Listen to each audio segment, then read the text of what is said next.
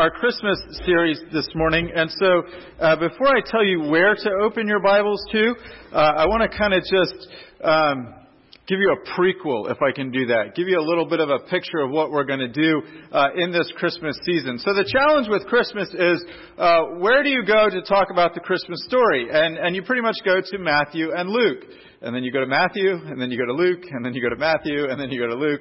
I want to try to do something a little bit different this year, and that's give us a bigger picture. Give us a bigger picture of the scope of the Christmas story in terms of just how early in the plan and purpose of God He began to tell us about the Christmas that was coming. And so we're going to kind of take a step back. We're going to kind of look at the big picture. If you want to think of it this way, we're going to fly at 10,000 feet. As opposed to the way we've been going through Romans where we've been maybe at 10 feet. So we're going to kind of go, actually just take your Bibles if you would and open up to the book of Genesis, Genesis 3,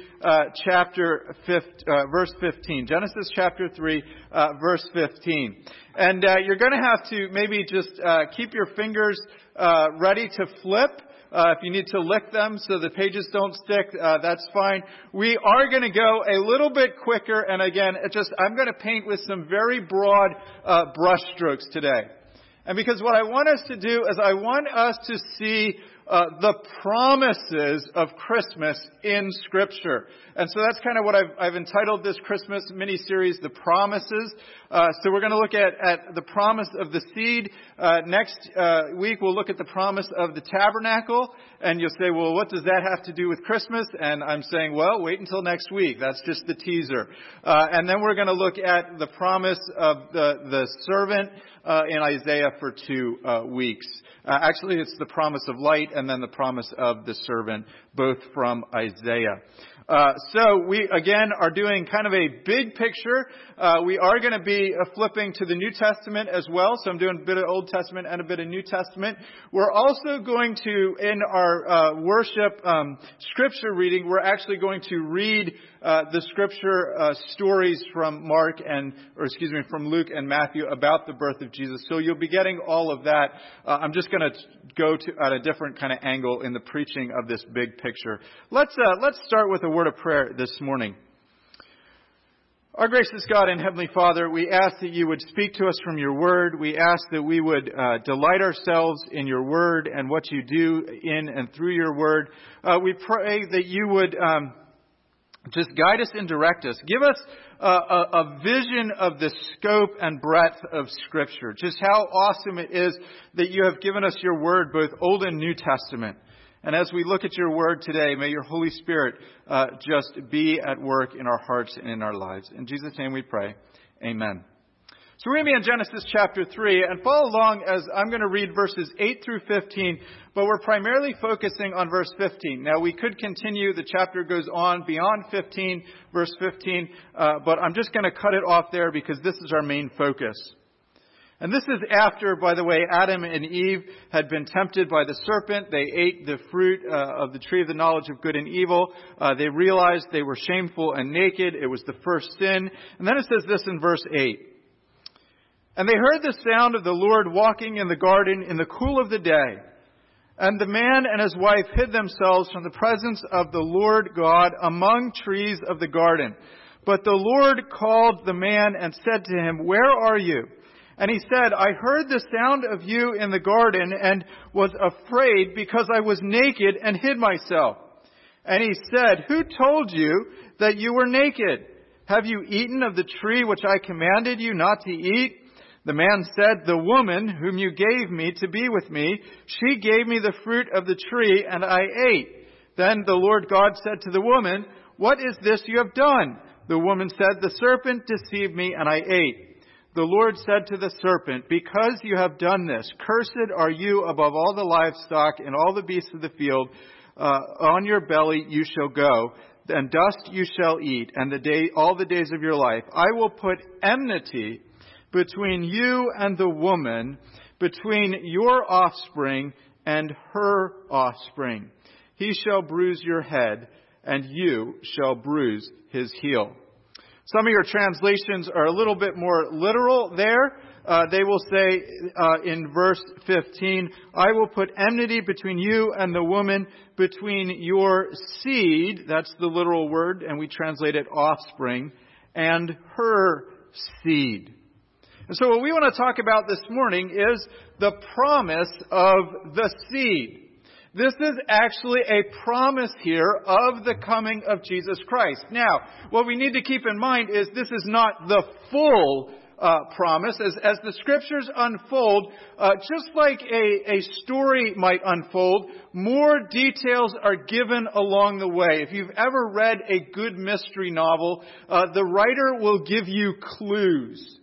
And the writer will kind of telegraph and leave you to say, gee, I can see what is coming together, what this murderer is like. And sometimes even after you discover who committed the crime, you look back at some of the earlier chapters and you go, oh, wow, he was pointing to that the whole time. Well, not that Scripture is a murder mystery and not that Scripture is made up fiction, but Scripture functions in a similar way in that God gives us prophecies early on and clues so that when Jesus comes, when Jesus is born in the manger, people should recognize that He is the Messiah. When He begins His ministry, they should see the things that He is fulfilling. When He dies on the cross, they should recognize this is what the Old Testament said would happen. Of course, we know that many people did not recognize it, and Jesus had to use the Scriptures to open their eyes. But the point being that this is literally in Scripture the first prophecy that we have that a Savior will come. So it is the promise of the seed. We want to have 3 points this morning. There's simply going to be the promise given, the promise expanded, and then the promise fulfilled. So the promise given is in this chapter. But what I want to do also is back up a little bit.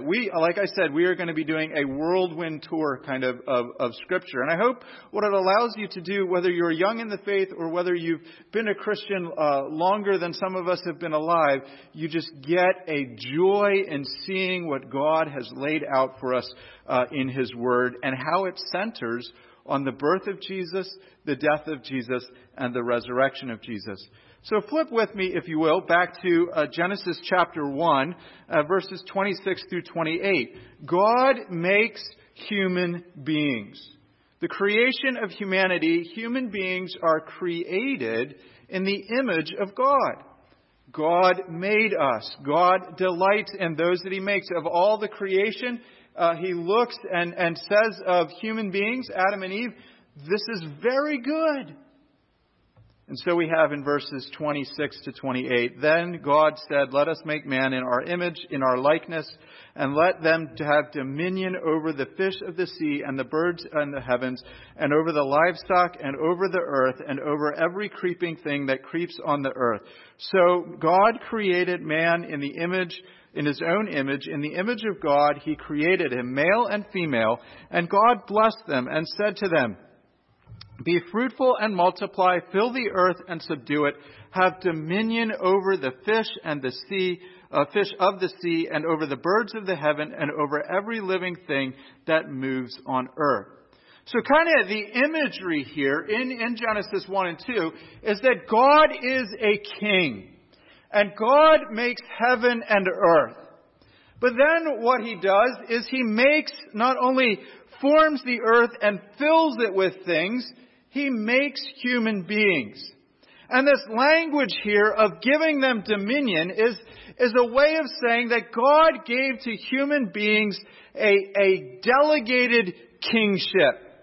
It's kind of like having a king or president and then putting a governor of a local region under that high king. God is the high king. He sits in heaven, which He's created. He rules from heaven, as we said from Psalm 99. He's exalted over all things. But what does He do for His creation? He puts man and men and women, human beings, to be those who take care of creation, who are the faithful rulers and carers for it.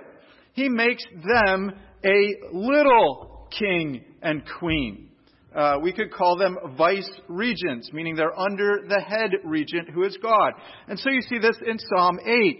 You have made him, this is humanity, man, a little lower than God, and crowned him with glory and honor. You have given him dominion over the work of your hands. You have put all things under his feet, all sheep and oxen, the beasts of the field, the birds of the heaven, the fish of the sea, whatever passes along the paths of the seas. Just as an example, we've been reading through the book of Genesis.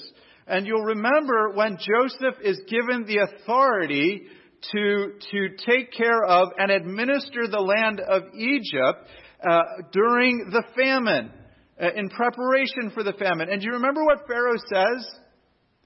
There will be no one higher in the land to me than you. Or did I say that right? Basically, I'm the highest and you're the second highest. And everybody that wants to come to me can come through you first.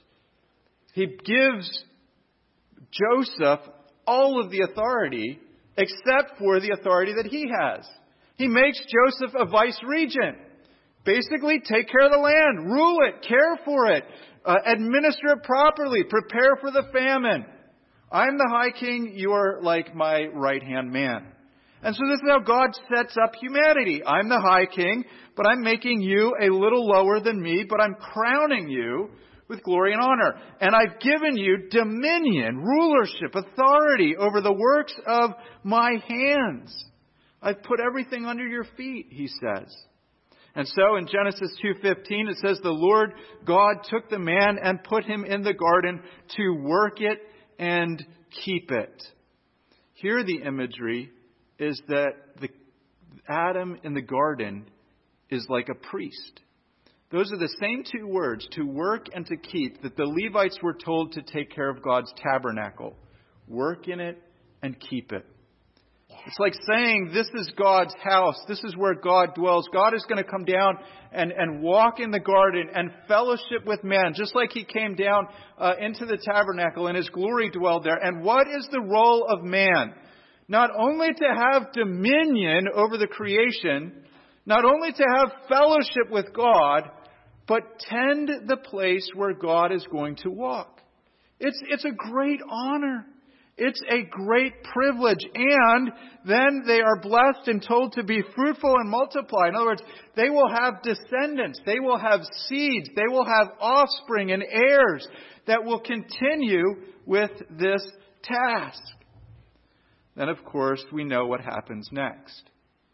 The fall of man. Human beings sin and disobey God. You see, God in the garden gave them one command, right? He said, look, you can eat of every tree that's in here, but don't eat of the tree of the knowledge of good and evil. And that idea of the knowledge of good and evil was this idea of, don't you decide for yourself what is right and wrong. Kings in the Old Testament were described as knowing good and evil when they make judgments. And the idea is, as this king and priest in the garden, what is man's job? Obey God. Don't think that you know right and wrong by your own standards. And that was the test. Are you going to try to do it your way? Go and eat the tree, even though God said don't do it? Or are you going to follow God and do it God's way? And of course we know what happens. The serpent comes in, which is a symbol of Satan here. And he tempts Adam and Eve. And he tempts Eve first, and then Eve eats the fruit, and then she shares it with her husband, and they're both culpable here. And so we call this the fall. We call it the fall because we were created in a state of innocence. It was good in the garden. And we fell away from that goodness. Sin enters the world through the acts of Adam and Eve, and death enters then through sin. And then we see in verse 8 of Genesis chapter 3, they heard the sound of the Lord walking in the garden in the cool of the day. Just a word about the cool of the day phrase there. The literal translation would be something like the wind of the day, or perhaps the spirit of the day. So we translate it oftentimes the cool of the day, but that sort of makes it sound like there's this gentle breeze blowing. And oh, it's so sweet. And here comes God, and He's coming to hang out with His children. And they're like, oh no, we've just sinned.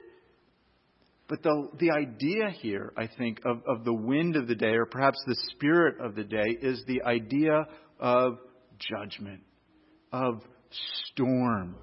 And part of the reason I say this is because this language of wind here and this language of voice or sound is often used to describe when God appears in what we call theophanies, where He comes down in these clouds and there's thunder and lightning, just like He comes down onto Mount Sinai and His glory dwells there, and the people of God are below Mount Sinai, and it says they heard the sound. And the English translate, they heard the thunder, that the presence of God was here, and there was a holy fear because God is perfect and righteous in all of His ways. And so we have in Exodus 20:18, and when the people saw the thunder, or we could translate it, saw the voice and the flashes of lightning and the sound of the trumpet, or the voice of the trumpet of the mountain smoking, the people were afraid and trembled. Psalm 77, the clouds poured out water, the skies gave forth voice or thunder. Your arrows flashed on every side. Literally, your arrows walked. The crash of your voice was in the whirlwind. Your lightnings lighted up the world. The earth trembled and shook. The idea here is not that God comes for a casual stroll in the breeze of the day, la-di-da-di-da, woohoo, but rather He comes in this storming cloud where His voice is heard with this booming, "Where are you?" Why do they tremble? Because suddenly they realize they have sinned and they are about to encounter a holy God. It's not like God didn't know they had sinned until they told God. God comes, and it's sort of a prototype of what it'll be like when God comes in judgment. He comes to confront the sinner here. And it's scary. And Adam and Eve run and they hide. And so we have God then beginning to address sin. And He does two things. One, He curses the creation. And we're not going to talk about all the curses other than to say death comes into creation at this point. Why is it that people die? Because all have sinned and fallen short of the glory of God. Why is it that there is death in creation? And death is painful when we lose someone. And it's horrid. And it's not a pretty thing. If you've ever lost a loved one to any sort of disease, you know just how draining it is emotionally, physically, how horrible it is to watch what they go through. And we need to understand this was not God's original intent for creation. This is the result of our sin. And God's plan is to fix this. And He's going to fix it in the resurrection. And He's going to fix it in the new creations, the new heavens and the new earth. But the way that He is going to fix it is through the Lord Jesus Christ, the eternal Son of God, who became a baby and was born of the Virgin Mary. And that's why we celebrate Christmas. Because God is fixing things. And He begins to fix it on the cross when the Son is put up there and He dies to pay the penalty for our sins. The basic storyline of the Bible is creation, fall, and redemption. And you could add restoration after redemption. The first two, creation and fall, are the first 3 chapters of Genesis. Redemption is pretty much the whole rest of the Bible, and restoration is what happens at the end. You have a few places in the prophets in the Old Testament, and you have the book of Revelation and a few other places in the New Testament. But if you had to plot all the key things that happen in the Bible in a very short, simple 4 words: creation, fall, redemption, and restoration. And everything else in our Bibles fits inside of that line of events. It's one of those 4 areas, if we can put it that way. And so what is the promise? So we've said the creation is cursed, but what is the hope here? Verse 15, I will put enmity between you and the woman, between your offspring and her offspring. He is speaking here to Satan, who has taken the form of a serpent to tempt Adam and Eve. He says to them, this offspring, shall bruise your head, and you shall bruise his heel. So the serpent is cursed. The defeat of the serpent is sealed. By the way, this is not a statement about why people hate snakes. The point of this story, if you ever watch Indiana Jones, you remember he's the character in the movie, and what does he always say? I hate snakes. I remember a situation when I was a little kid. We were playing in the garden. We were playing actually in a rock pile where we build our fort, and we turned over some rocks, and I remember this snake coming out, and it was a little garter snake. But I have this very vivid memory of running through the garden and seeing the snake slither. And in my mind, the snake was like as big as an anaconda. And there's this giant head there. And he's running along. And I'm running parallel going like, I got to get out ahead of him. I did not like snakes when I was a kid. But that's not the point of the story. The point is Satan, who manifested himself as a snake, will be defeated. This is actually the first preaching of the gospel. The first time in Scripture the gospel is ever preached is right here in Genesis 3:15. Right from the very beginning, God says and promises, I'm going to deal with this. I'm going to take care of this. Satan, Mr. Serpent, your fate is sealed. Your defeat is assured. And as you read the rest of the Bible, you can read that with it in mind. There's all this conflict and all of this tension and all of this, who's going to win, the bad guys or the good guys? And sometimes in the individual stories, the bad guys do seem to win. It's just like life.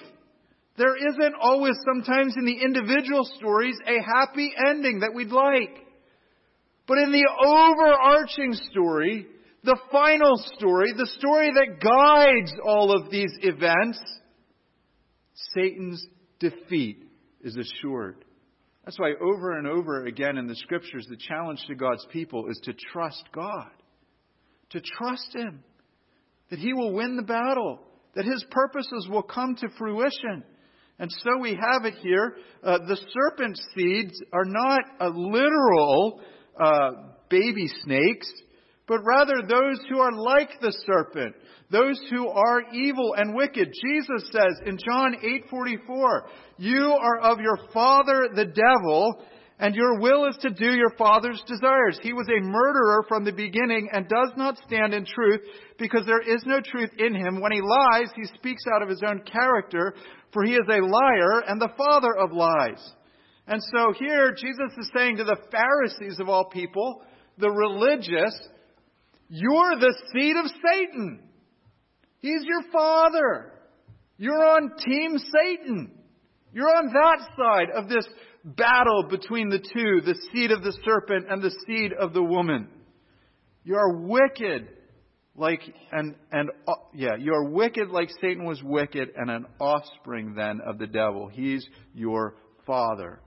Of course, for the woman, the seed is going to be both a literal seed. She's going to have babies, children, offspring. But it also is going to be figurative in that those who are godly and walk according to the ways of God are part of this promise of the seed or the offspring. And so what we have here in this passage is the promise of Jesus. Notice one thing, if you will. I will put enmity between you and the woman, and between your offspring and her offspring. Actually, notice two things. One, the word offspring or seed is what we call a collective noun. When I say seed, am I talking about one seed or a pile of seed? If I have a pile of seed in the English language, I would say, there is my seed. If If I have one seed, I could say, there is my seed. It's what we call a collective noun. We don't have to necessarily say there are seeds, plural with an S. So there's a little bit of ambiguity here, and we know that the woman is going to have multiple descendants. And for example, as we'll see with Abraham, he has multiple descendants and many seeds. But then it says something very specific. It says, he, singular, he shall bruise your head. It's a very specific promise that there will be a he, a person, one individual who will destroy and defeat Satan. And there's this awesome, powerful imagery here of this individual, this seed of the woman will crush Satan's head. You think of stomping on a snake. I know that may sound kind of gross and some of you don't like that imagery there, but just think about it for a second. When you stomp on the head of the snake, it's done. It's over with. And what is the snake going to do? It's going to bite the heel. Think of it just like a little nip. You ever have a dog like nip at your ankle, like one of those tiny little dogs like my dog, and they just yap, yap, yap, yap, yap, and they yeah, yeah. You know, what do they do when a small mouth nips at the ankle? It's really nothing. And you just, not for your dog, but for this snake, you just bring your foot down on the snake and you crush it. That is how that is how different the levels of power are going to be. The levels of strength and authority. Here's the king and he's just going to step on the snake. Here's the little snake just chip, trying to bite at the heel. That's how certain the defeat is. We need to remember in the Bible, good and evil are not equal opposites. It's not this tension of, well, gee, which one is going to win? Yeah, sometimes in the scriptures you see this back and forth. But they aren't equal powers. Because God is the ultimate good. And God has no equal. And He will send His Son, Jesus, the eternal Son of God. And He will defeat sin and death and the evil one. And that is the promise of Christmas. The promise is that one day a seed or descendant would come who would fully and finally defeat the serpent. And so we have in Hebrews chapter 2, since therefore the children share in flesh and blood, He Himself likewise took of the same things, that through death He might destroy the one who has the power of death, that is the devil, and He might deliver those who through the fear of death were subject to lifelong slavery. Why is there Christmas? Why does Jesus, the eternal Son of God, become a little baby? He becomes truly flesh and blood, even though He's truly God and has existed for all eternity past. Why come into the world as a baby on that first Christmas?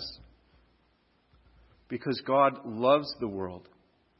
And He's sending His Son to die for sinners. And because we as children have flesh and blood, Jesus Christ becomes just like us in every respect. True flesh, true blood, being born of the Virgin in that tiny manger, so that He might defeat Satan and the devil, this one who had first appeared in Genesis 3 to try to overthrow mankind. Let me say this just sort of as an application this morning as we're going along the way here. Let's be careful that we don't sentimentalize Christmas. I mean, it's good to have sentiment at Christmas. It's good to reflect on the true story. It's good to share presents. It's good to gather with friends and family. But sometimes we look at Christmas and all we think about is the cute baby in the manger. And I mean, who doesn't like babies?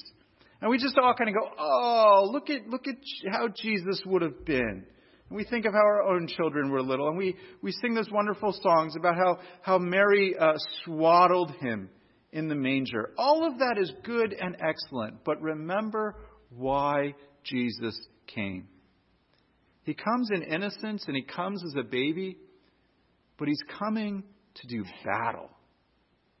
He's coming to lay down His life for His people, to die on the cross. There are consequences that hang in the balance here, and Christ is going to win a war. And so this tiny baby grows up and dies on the cross and rises again from the dead. When you think of Christmas, don't just stop the telling of Christmas at the story of the baby.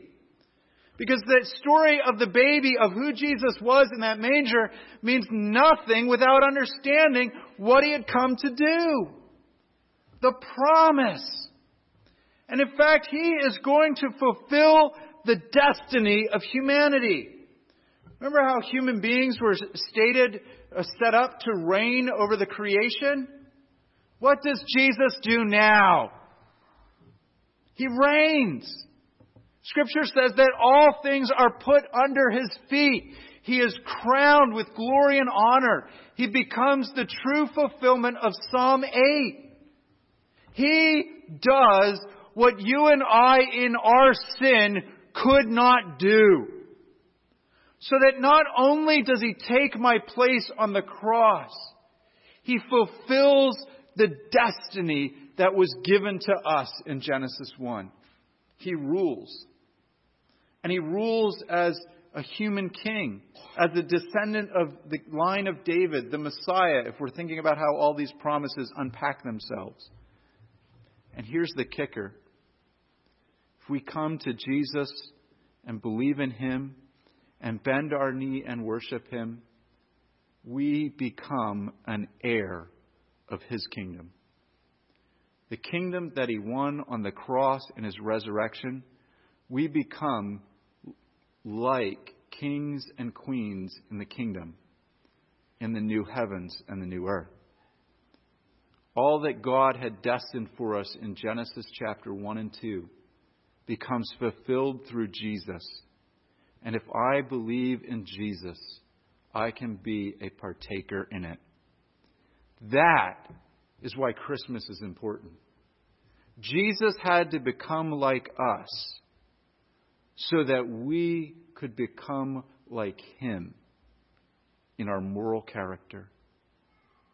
So that we could have a heritage with Him that He has won for us. That's why we celebrate Christmas. And I think sometimes when we tell the story of Christmas, we just tell the short and narrow version.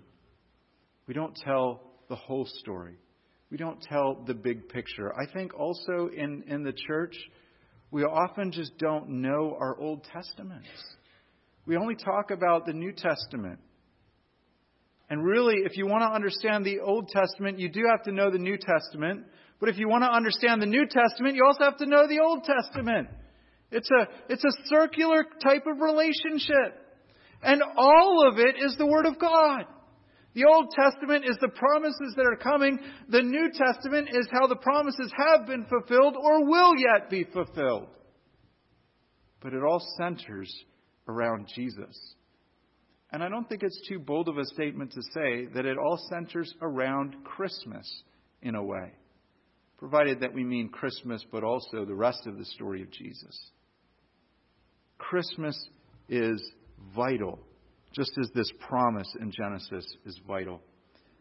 I'm going to pick up the pace here a little bit, and you're going to get a whirlwind tour of Genesis. But I want to show you how the promise is expanded. So here's where you open your Bible apps and get ready to flip through or lick your fingers because we're going to flip some pages. What I want you to see, though, is that the book of Genesis unpacks the promise of the seed. And the structure of Genesis is actually aligned around this idea of descendants and generations. So you have in chapter 2, verse 4, these are the generations. You have in 5:1, these are the generations of Adam. In 6:9, these are the generations of Noah. The idea is, whose line is it? Whose seed? Who are the heirs? So flip over now to Genesis chapter 12, verses 1 through 3. And I want you to see the promises of Abraham. We're going to look at several of these promises. And I can't unpack it all, but I want you to see the big picture. So you have these physical children of Eve, right? And her children had children, and her children had children. And you get down to Noah, then you have the flood, and then after Noah, you have the expansion again, the Tower of Babel. You have Abram all of a sudden. And his great, and however many greats we go back, grandmother is obviously Eve. Because if we go back far enough, we all come from Eve, right?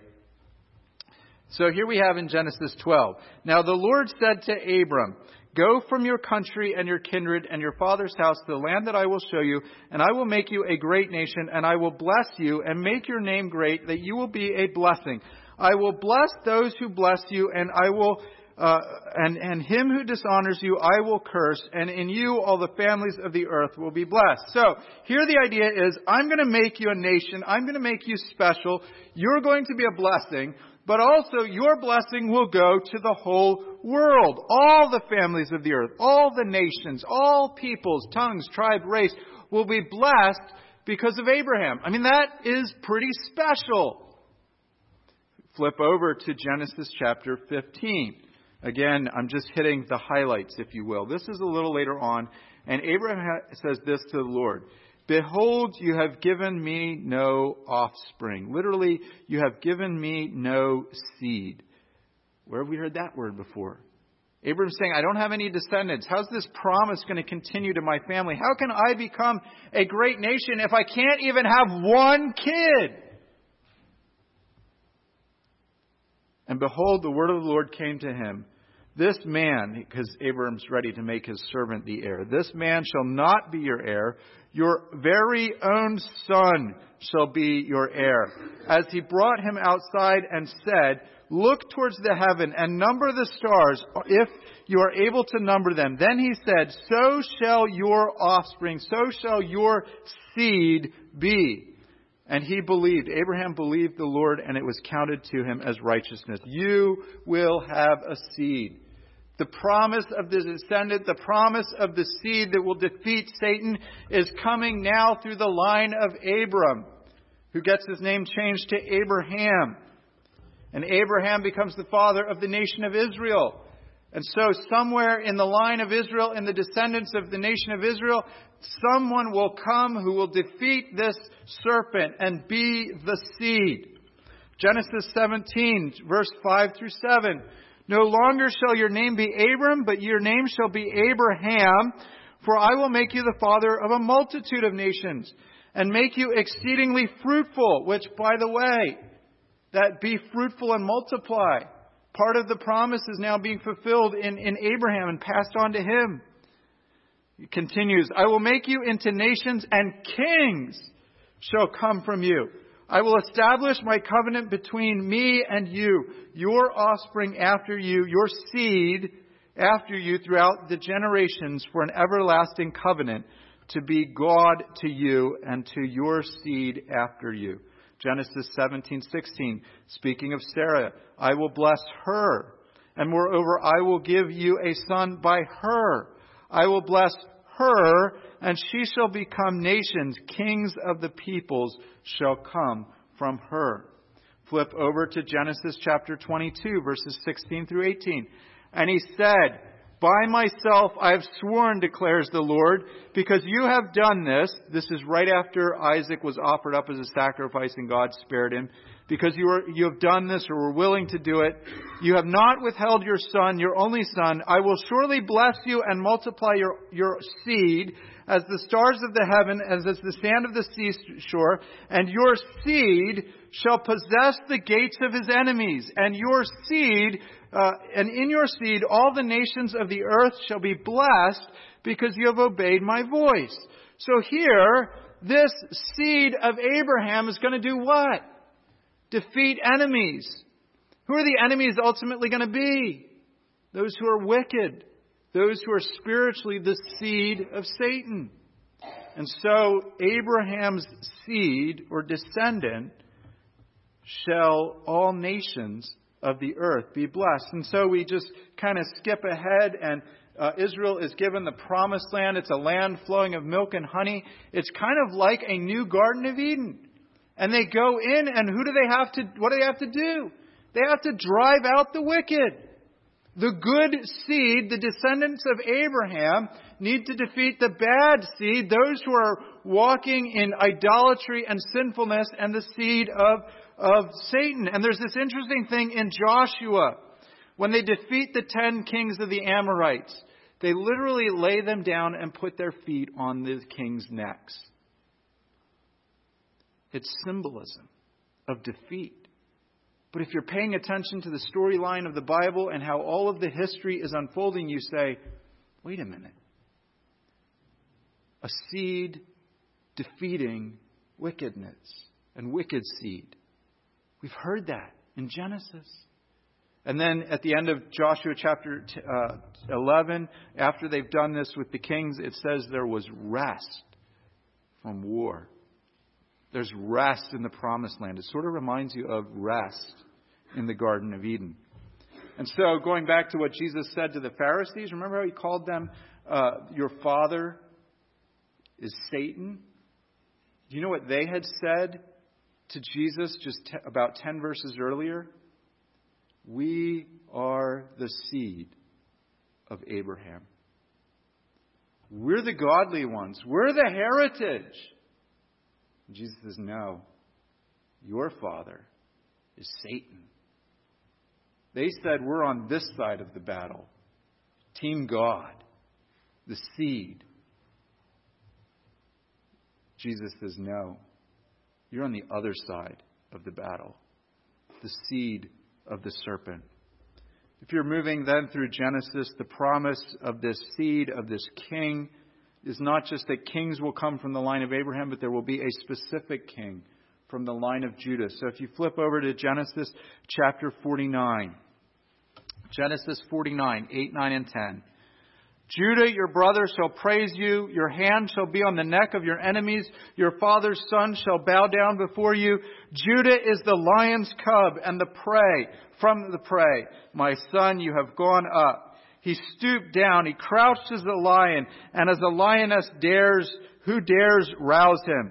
The scepter shall not depart from Judah, nor shall the ruler's staff from between his feet, until tribute comes to him, and to him shall be the obedience of the people. So, a couple things. One, a king comes from Judah. This king is going to be a warrior. The lion's cub. This is why Jesus is called in the New Testament what? The Lion of Judah. The scepter, rulership, comes to the line of Judah. Jesus is described as bearing a scepter. And this, you can track this through the Old Testament. These promises made to David then, that the Messiah will come from the line of David. There's this narrowing down. Who's the descendant going to be? So that by the time we get to Jesus, we have all the pieces of the puzzle that we should know when this baby is born in the manger, when the angels announce him, this is the Messiah. He's born in Bethlehem. That's promised in the Scriptures as well. The point being, you have the promise given in Genesis 3:15, and you have the promise expanded. I've just tracked it through Genesis, but you can track it through the rest of Scripture. Now we want to go to how is the promise fulfilled. For this, we're just going to very quickly go to the book of Galatians. Flip to Galatians all the way over to the New Testament. I'm just going to want to read just a few verses to you to show you that Jesus is the fulfillment of this seed. That He is the one who defeats Satan. I think we already kind of know that. But I want to show you how Scripture, just in case we missed the clues, points to that. Galatians chapter 3. And Scripture, foreseeing that God would justify the Gentiles by faith. In other words, that God would save sinners who are also Gentiles. It says, preach the gospel to Abraham beforehand. In you all the nations will be blessed. In you shall all the nations be blessed. Galatians 3:8. Says that this verse from Genesis is fulfilled by what Jesus did. Genesis 3:16. And the promises were made to Abraham and his offspring, literally, and his seed.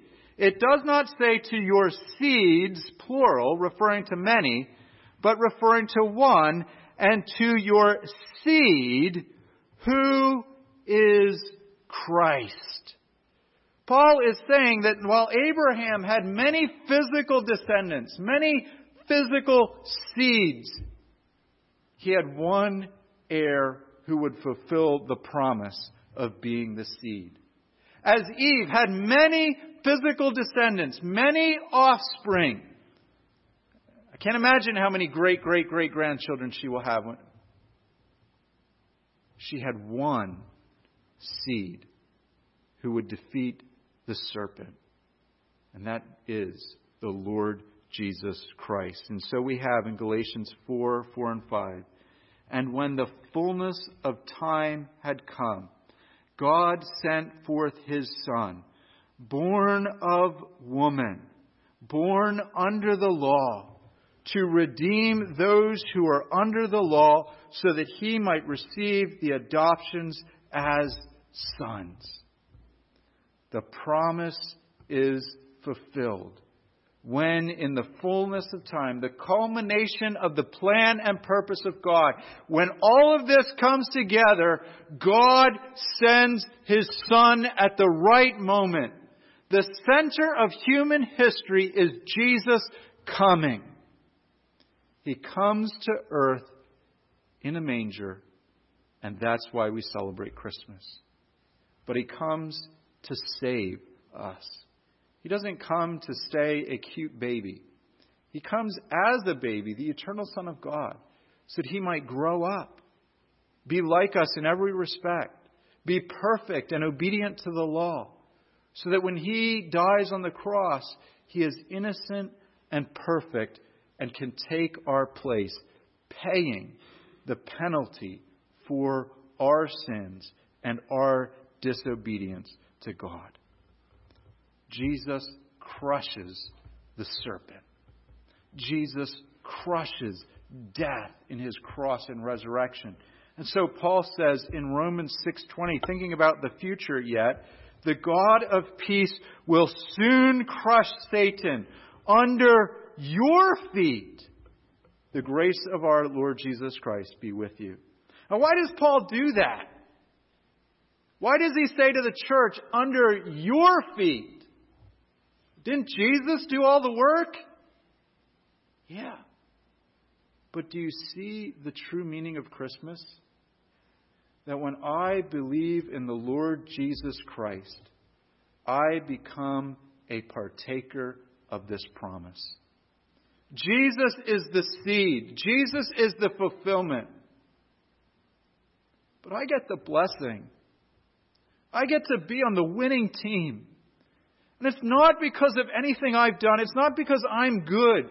It's not because in my own power I could resist Satan or temptation or flee from sin. It's because Christ loved me and died for me and saved me from my sins. And if I put my faith and trust in Him, I will go to heaven to be with Him. And I will dwell in all eternity in the new heavens and the new earth. And one day, Satan will be crushed under the feet of God's people. Jesus being the king and the head. But me being a part of the body of Christ in a metaphorical sense there. Revelation chapter 12 kind of paints with a very broad brushstroke, talking about Jesus and Israel and the church and a number of things. But it says this, speaking of the people of God, this imagery. She was pregnant and was crying out in birth pains and the agony of giving birth. Another sign appeared in the heavens. Behold, a great red dragon with 7 heads and 10 horns, and on his heads 7 diadems. His tail swept down 1/3 of the stars of heaven and cast them to the earth. The dragon stood before the woman who was about to give birth, so that when she bore her a child, he might devour her. She gave birth to the male child, who is to rule all the nations with a rod of iron. Who's that, by the way? Jesus. Her child was caught up to God and to His throne. You think of the events of His death, resurrection, and ascension there. And then a few verses later, Revelation 12:10. I heard a loud voice in heaven saying, now the salvation and the power and the kingdom of our God and the authority of His Christ has come. For the accuser of our brothers," who's that? Satan, "has been thrown down, who accuses them day and night before our God. And they," the brothers, the Christians, "they have conquered him by the blood of the Lamb and the word of their testimony, for they loved not their lives even unto death." That is the outcome of Christmas. There's a lot of symbolic language in there. He's painting with a big picture brushstroke to give you imagery, to get your minds around it. But what's the purpose of celebrating Christmas? One, rejoice that Jesus keeps his promises. Sometimes we celebrate Christmas and we're always looking back at what Jesus did and we're thinking about the birthday that we're celebrating. But think about it this year from another perspective. How many people were long awaiting this promise? People lived and died and had children and lived and died and were still looking for the Messiah. They would have loved to know when the first Christmas was. We don't know the exact date and time of the first Christmas, but we do know it happened. They would have loved to know those things. Second, do not forget the purpose of the coming of the Lord Jesus Christ. I do think we rob Christmas of some of its meaning when we don't recognize that the lasting value of Christmas is the death and resurrection of Jesus Christ. And in that resurrection, he continues to be Emmanuel, God with us in human flesh, resurrected human flesh. Finally, tell the story of Christmas. The story is how God loves his people, how God loves the world, how God has a plan from the beginning to undo our own sin, our wickedness. Christmas is just one small piece of that plan that culminates in the cross. Without Christmas, the cross can't happen. But without the cross, Christmas doesn't mean nearly as much. Let's close in a word of prayer. Our gracious God and Heavenly Father, Lord, we come before you today and we ask that you would speak to us from your word. I pray that Christmas would be joyous, that Christmas would be wonderful and delightful, that we would fall in love with you. Even as we see that Christmas is not just about what happens in Matthew and Luke, but these things were promised to us thousands of years before they happened. You were working this plan, just even now as you are working all things according to the counsel of your will. Give us wisdom and guidance. Give us a greater love for Jesus. We thank you, Jesus, that you are the seed of the woman, the promised heir who crushes Satan through the cross and through your resurrection. In Jesus' precious name we pray. Amen. We're going to come now and we're going to take communion this